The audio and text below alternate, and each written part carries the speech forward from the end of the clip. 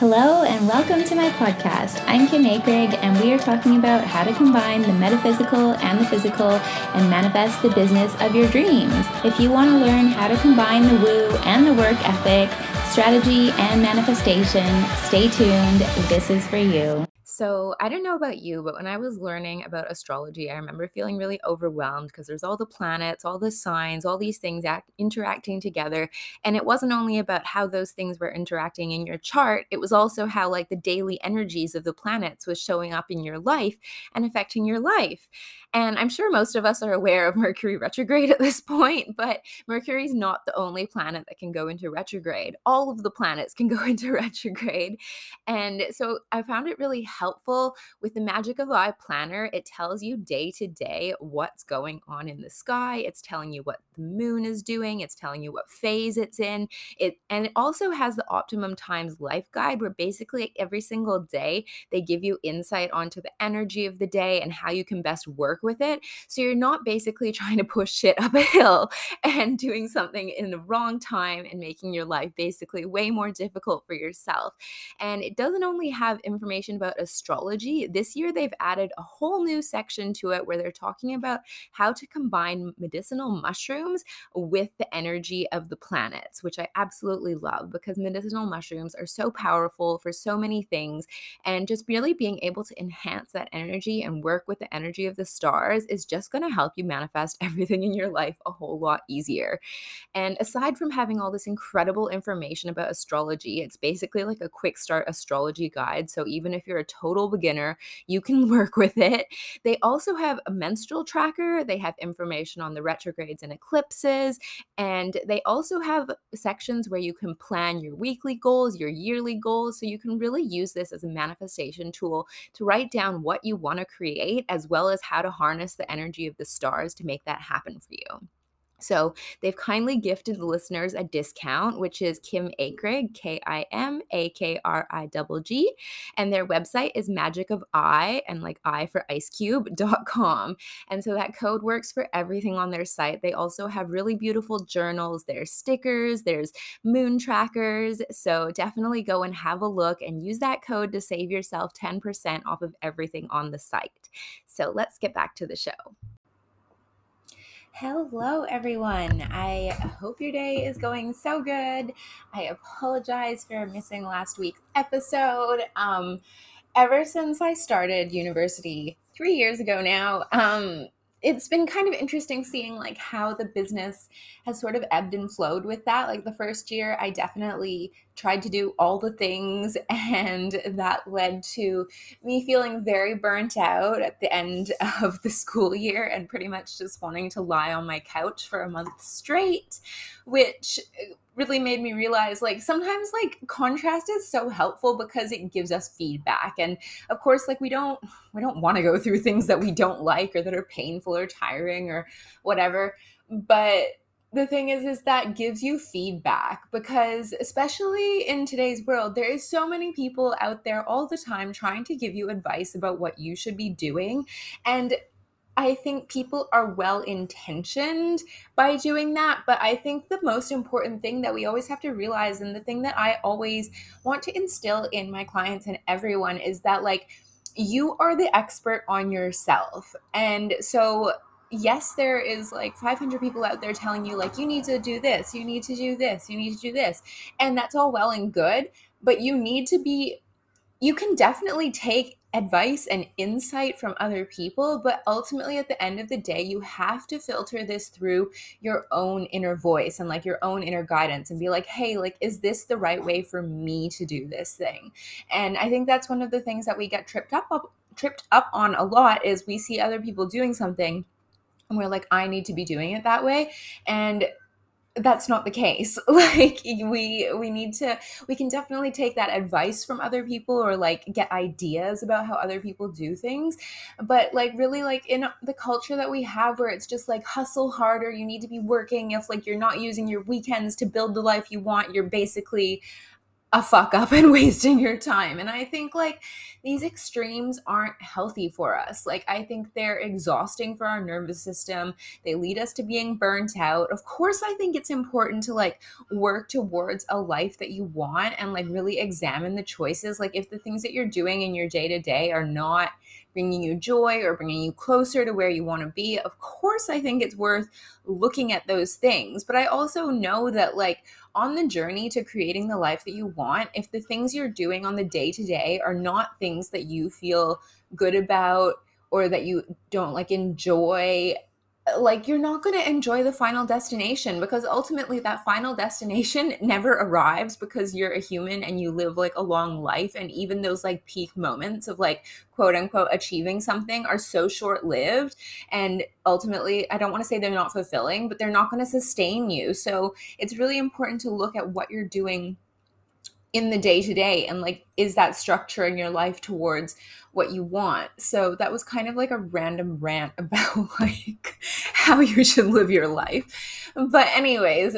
so first year tried to do all the things. That was really exhausting. Second year went fully the other direction, decided I was only going to focus on school, didn't work on the business, like only like I was just planning on working in the summer.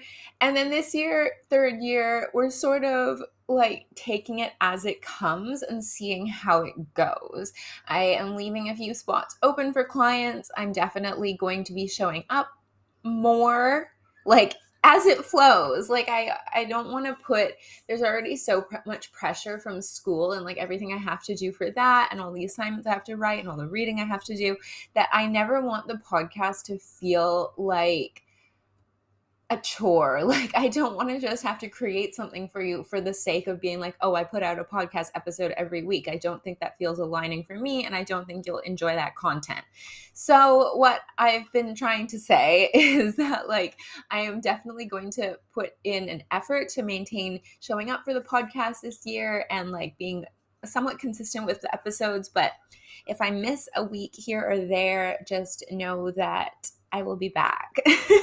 But anyways, for today's episode, I thought we would do sort of like a manifestation, limiting belief, mindset FAQ, or not necessarily an FAQ, but just a question and answer episode, because every time I do one of these, you guys seem to really like them.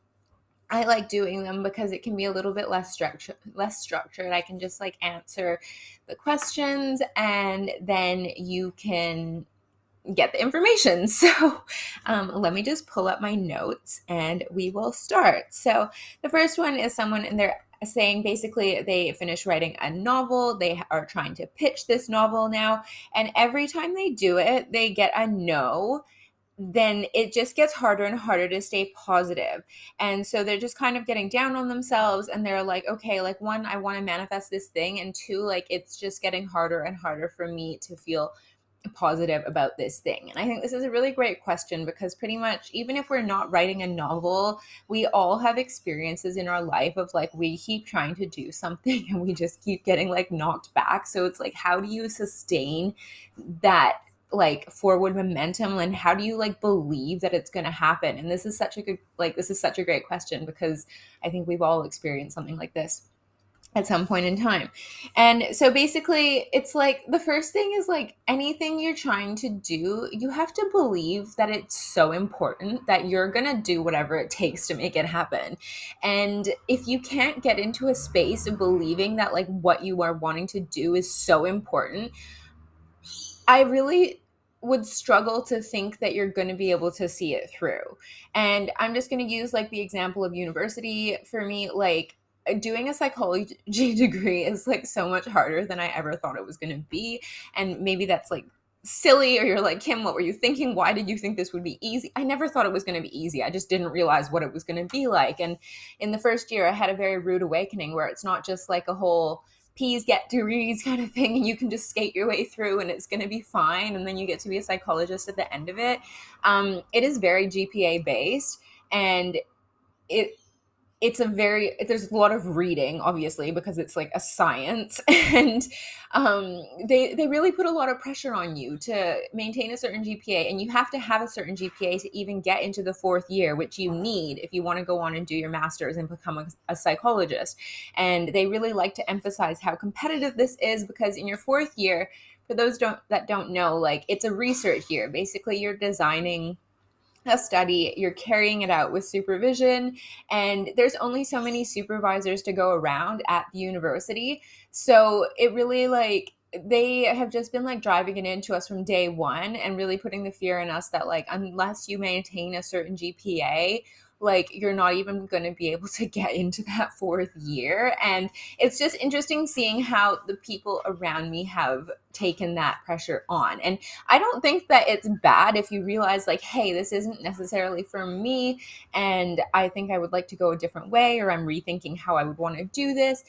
But the thing that, like, makes it so that I feel like I'm able to keep going with something that is, like, really challenging and really stressful and really hard is because I have, like, a really big why behind it. Like, obviously, like, me being a psychologist is not just for me, it's for, like, all the people that I'm going to work with. And ultimately, like, when you heal one person, that has such a huge ripple effect outwards. And I don't like to say that I'm the person healing you. Like, I feel like that's so disempowering. Like, I just hold the space and, like, guide you through the process so that you can get the outcome that you want. So I don't like being like, I'm the healer and it's just a passive process for you. But like being a psychologist, you wouldn't go to a psychologist and be like, heal me. And I think sometimes people are it's funny how when people approach going to a hypnotherapist and going to a psychologist, because they both do different things, like, but at the same time they do similar things, and it's kind of like different approaches to get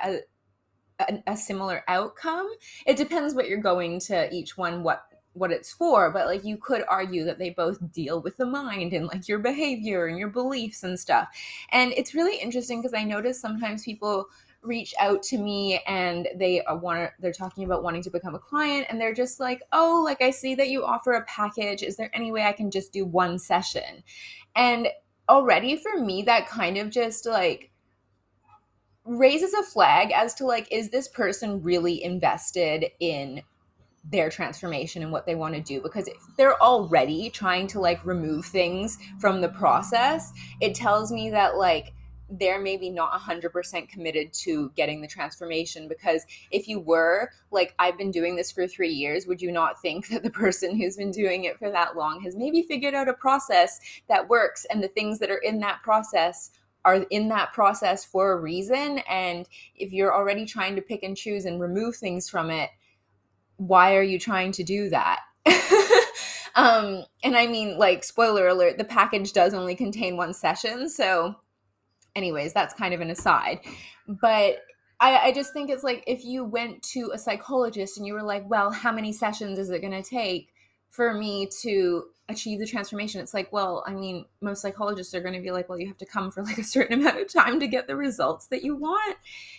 Anyways, so what I'm trying to say is, like, you need to have a big why behind why you're doing what you're doing. Like, whether it's going to a hypnotherapist, like, why do you want this change? Why is it important for you to change your life? Why is this such a big deal? Are you willing to do whatever you need to do to really make this change? Like, are you that motivated to do it? And then when it comes to submitting your book, like, do you believe in this book 110%? Do you know that it needs to get out there? Do you feel so strongly that you would be doing a disservice to people by not putting it out there? And if you don't feel that way about it, like, one, why? Like, why are you doing it then? Like, why are you doing something that you don't feel like is, like, so important and needs to be out there? And two, like, what is this kind of showing us about your belief system if you're like, oh, well, maybe I just thought I would do this thing? And I see this a lot in the coaching industry where, like, because it's so easy to become a coach and it's unregulated, and, like, yeah, there's lots of good coaches out there, but I see so many of them that they just get into it because they're like, oh, well, I just wanted to have a business that I can work from home. That's not a big enough why to make your business work. And then they wonder why their business fails, because you need a big why. So with this person who is submitting the book and they keep getting knocked back and it's really getting on them, I'm like, you really need to look at like, is this your huge why? Like, is this the thing that's so important to you? And if it is, then we need to look at like what's getting in the way. Like, the reality is anything that you want to do in life, you're probably going to get a lot of no's, and the more you do it, the more no's you're going to get. Like, really realistically, like if we look at even like marketing conversion rates, like it is such a small percentage. I don't remember off the top of my head, but it's like if like 100 people see something, maybe it's like 2 of those people will actually become your clients. So the thing is like, as you move through life, you are just going to have to expect that you are going to get no's. And the more you try and do something, the more no's you're going to accumulate. So we can't change that aspect of it, but we can change how we feel about receiving those no's. And also like that attitude that like, just because someone said no doesn't mean that the next person isn't going to say yes. So what this really is building resiliency and belief in yourself. And those are things that you can do like by working on your self-worth and like changing your subconscious beliefs. And like everything in life, it's what you make it mean about you that is really going to determine like, are you going to be able to do this thing? Like I always think of like J.K. Rowling off the top of my head, where it was like that many people said no to Harry Potter, and look at what happened now. But we don't see that part of her story. Like, yeah, we can be like, oh, we all know it worked out now because we know how it worked out. But in that moment, if she hadn't kept going, like there would be no Harry Potter. So I think it's just realizing that like anything you try and do in life, you're probably going to have a lot of people say no to you about it, but it doesn't mean necessarily anything about you. It's more about like you have to change your attitude around what you're going to make that mean for you. And if you can hear that dog barking in the background, I'm sorry. It clearly wanted to be a guest on the show as well. So, next question. So this person is asking like, what's the best modality for identifying and releasing money blocks? I've clearly identified a few, but haven't found a great solution to a few specific major limits and blocks. So when it comes to the quote unquote best modality, this is kind of a hard question because especially when it comes to working on money beliefs, there is multiple ways that you can kind of go about this. And I think that they all work really well in synergy together. And as an example, I'm just going to like use my own money blocks. Obviously, I have done a lot of RTT hypnotherapy sessions around my beliefs around money, around self-worth. And personally, I think anything that's going to address your beliefs on a subconscious level is going to get you the biggest bang for your buck.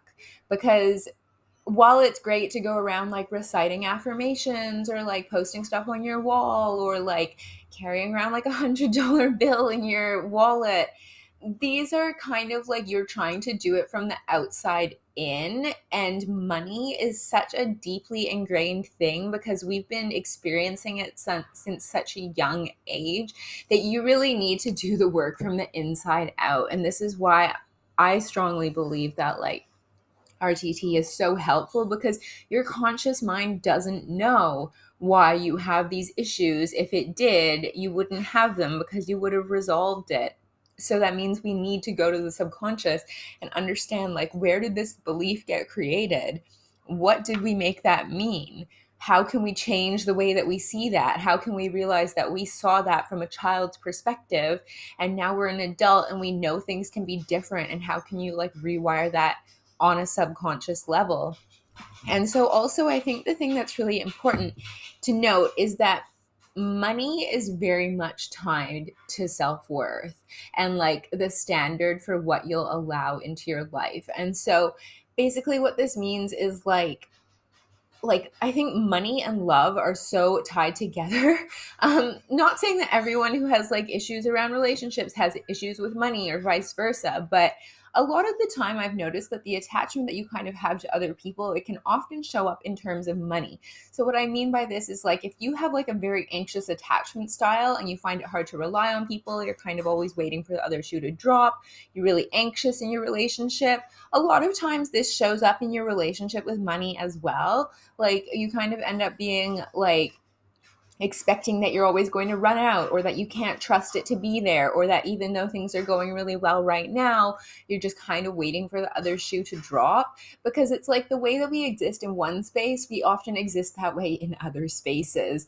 And so when we subconsciously have low self-worth, often with money, we'll like either one, undercharge for our services, or maybe we'll get some and we'll spend it really quickly because we don't know when it's coming back again. Or we'll find it that like no matter how much we have, we're trying to create safety and security through having money. And we feel like even though it doesn't matter how much we have, we never feel that sense of safety and security. So working on your self-worth in conjunction with working on the particular beliefs that you have around money is going to be the thing that helps you move forwards with it. And honestly, like money beliefs, I think are, I don't want to create the story that you're always going to be working on it, but I think it's like realizing that it's probably not like, I think the thing that I find with most people, when they want to work on money, they want to see like an instant shift. They want to be a millionaire tomorrow. And I think the thing that is worth noting is that like when you start working on your relationship with money, it's not going to be like you're overnight going to win the lottery. And that's even, I think, expecting it in a giant lump sum like that, I think it kind of comes from a scarcity mindset, because it kind of tells me that you don't think that you can progressively increase the money you receive over time. You have to receive it all in a big lump sum. And then like, I mean, if we look at research, lottery winners are usually back to where they were before, if not worse off a few years later, because they haven't changed their energetic standards and patterning around money. So when you want to work on your money relationship, I honestly believe like a slow and steady growth is much more sustainable to your nervous system instead of like hoping that you win the lottery like the next day.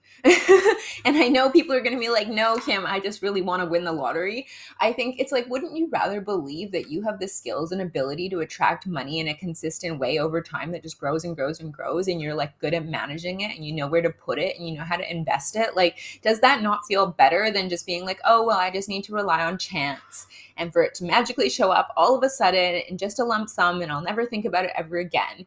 And spoiler alert, that's not even going to be true. Like, even if that did happen, you would still have to think about money. Like, you would have to think about how you're going to manage it, how, like, who are you going to give it to, if anyone, like, where are you going to spend it? Like, money is just a part of our reality, and if you can learn to change your relationship with it over time, it's going to be much more beneficial than just hoping you will get a bunch of it overnight. Like, a way that I can liken this to is when I was younger, I had an eating disorder. And the thing about having an eating disorder is, I would say it kind of, in a way, almost feels similar to addiction, because you have an unhealthy relationship with a substance. And if you are a drug addict or an alcoholic, you can, or even a smoker, you could cut those things out of your life and never have to touch them ever again, and that would not have an effect on your ability to survive. But you can't do that with food. So when I was trying to heal from my eating disorder, I knew that I was going to have to change my relationship to food, because you can't just never eat again. And the way that I was eating was obviously so unhealthy, and the patterns that I had around it and like the way I was thinking about food were so unhealthy. But something inside me knew, I was like, I can't continue the way that I'm going. But I also, the thing that I'm going to have to learn to change is my relationship to this thing, because food will always be a part of your life. You need it to survive. So the thing that you have to learn is how to change your relationship to that thing. And I did it, and I feel like I have a very healthy relationship to food now. And the thing is it took time. It wasn't like overnight, all of a sudden, I was just totally fine and like ate like a quote unquote normal person.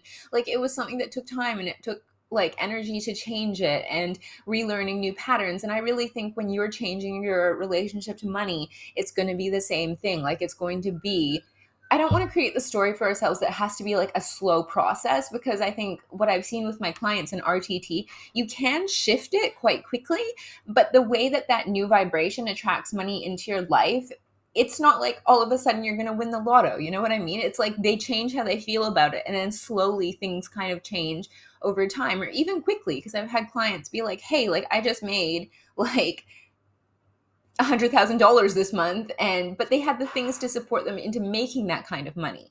So like with money, it's very much like it's an energetic level thing, but it's also something that takes place in our like physical world. So it's like you need to kind of create changes and shifts in both of those areas to see a sustained change over time. So next question. I'm afraid to succeed and be paid for my worth in, well, anything. I've had a tough time transitioning from being a stay-at-home mom, volunteer, and into a stay-at-home mom and volunteer into a single mom, and have struggled with making money.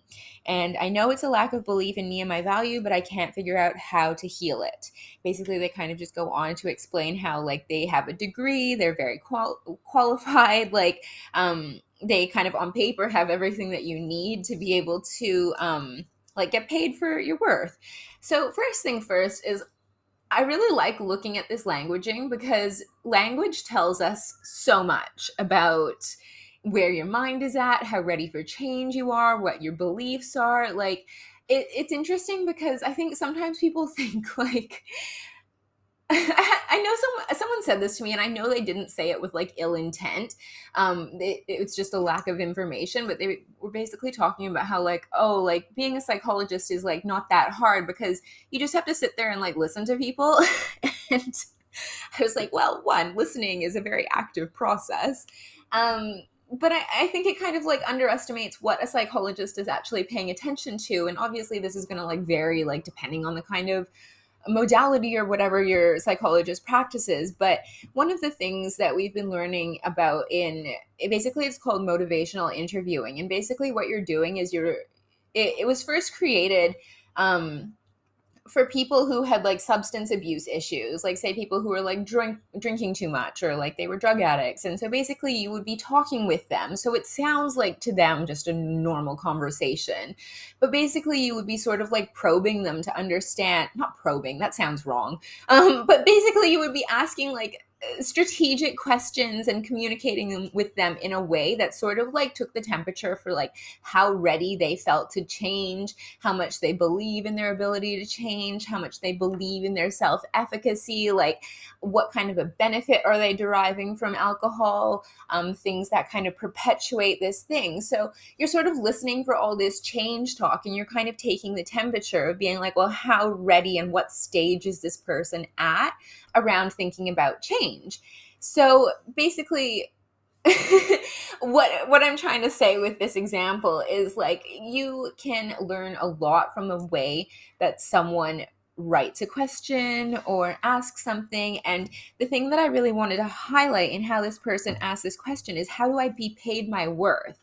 And the thing is like no one can pay your worth, because you are like worthy beyond measure just for existing. So that kind of like shows, I feel like that kind of a language, like I want to be paid my worth. It's like, well, you're assuming that your worth is something that you can be paid by. Like some people are worthier than other people, so those people deserve to have more money.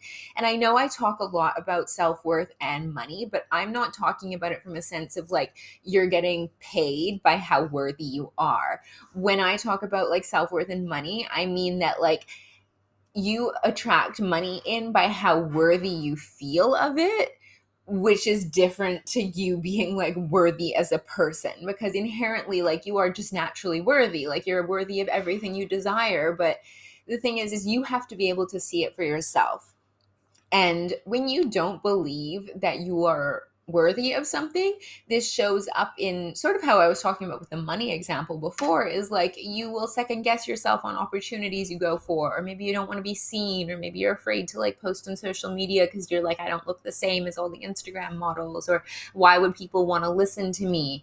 And that kind of lack of belief in yourself is really going to like slow you down from achieving anything that you want to achieve, because you're just not going to like get out there and go for it, basically. So what really needs to happen here is this person needs to change.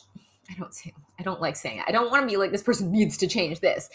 It would benefit this person to look at, like, why don't they feel worthy? Like, what stories do they have about themselves that are telling them that they're not enough to do this? Like, I always like to tell myself in moments where, because I'm human, and there's definitely moments where I doubt myself in life. Like, it's easy to be hard on yourself, and I think it's a lot easier sometimes to be harder on yourself than it is to be nice to yourself.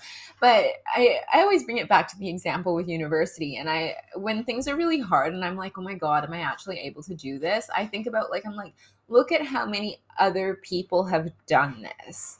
And so it's like, if other people have done it, that means it's a possibility. And if it's a possibility, that means it's a possibility for you too. And so when you start to realize, like, okay, something is out there, it exists, it's a possibility, other people have done it, why can't I do it?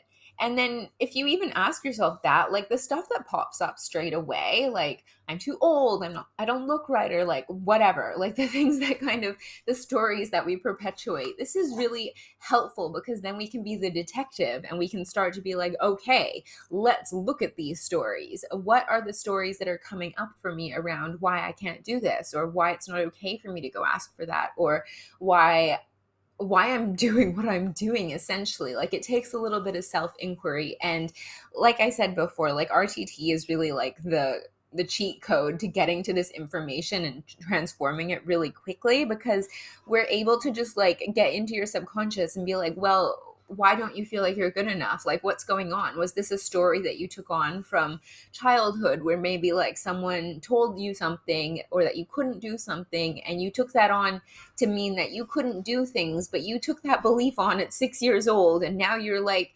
32 and you still have this same story as when you were 6 years old, which is what the subconscious does. Like, it gets programmed pretty much between the ages of 0 to 7. And those stories that it creates about you and your ability and everything you can do, it just perpetuates them and projects them outwards as you grow older. And then you see more evidence to support your beliefs. And then it just becomes like this snowball effect, basically.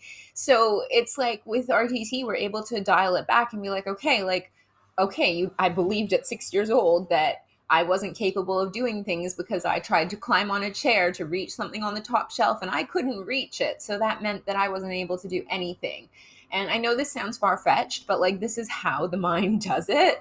And then it's like telling you at 32, you still can't do that thing. So all that we need to do is get in there and like examine it and show your mind like, okay, I believe that at 6 years old. I'm not 6 years old anymore. I can definitely reach the stuff at the top of the cupboard. I might need to get a chair if you're me and you're just not very tall, but you can still do it. Like, it's a possibility for you. So it's really just breaking it down and looking at those beliefs and showing yourself like, hey, like, I created this a long time ago. I don't need to believe that anymore. I can ultimately choose to believe that I can do this and I'll figure it out. I'm resourceful. I'm resilient. Like, I deserve to be paid a livable wage. Like, that's not a ridiculous thing to ask for. So it's just kind of realizing that, like, you created these beliefs and stories at one point in time in your life and they served you, but they don't serve you anymore. So you get to release them. So let me just make sure I answered that properly. Yeah, like, it's just realizing that you're here, you're valuable. You wouldn't be here if there wasn't a reason for it. Like, I just think it's like, it's such a miracle that we end up existing on Earth at all. Like, if you look at all the things that had to happen to line up perfectly to ensure that you were here and you like didn't die as a baby or like die in the womb, or like that you even started to exist. Like, if you look at all the things that had to happen to ensure that you were here, I just don't think it's it's not an accident. Like, you're here for a reason. You have a purpose. Like, there is something that you uniquely can bring to the world, and you just have to start to see it for yourself. And the thing is like, I think sometimes people are like, I don't know what my purpose is, or I have no clue what I'm supposed to be doing. But when people say that, I'm always like, okay, well, this is the time to like dig harder because everyone is here to do something. You wouldn't be here if there wasn't some kind of a reason for you being here. And the thing that like I can help you do is hold a mirror up to yourself so you can start to figure out what that is. And also realizing that like purpose is not usually like a final destination. It's not your job. It's not your title. It's something more than that. So anyways, I think this podcast is getting to be a little bit over like 30 minutes. So I think we've kind of like reached a good spot with it. As always, if you have any questions, please send me a DM on Instagram. I'm at kim.acrig over there. And if you're not following me on there, you definitely should be.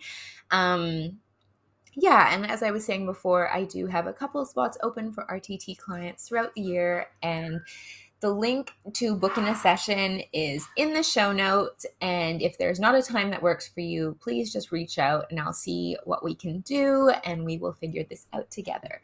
But that's it from me for today. I hope you have an incredible day and I will talk to you soon.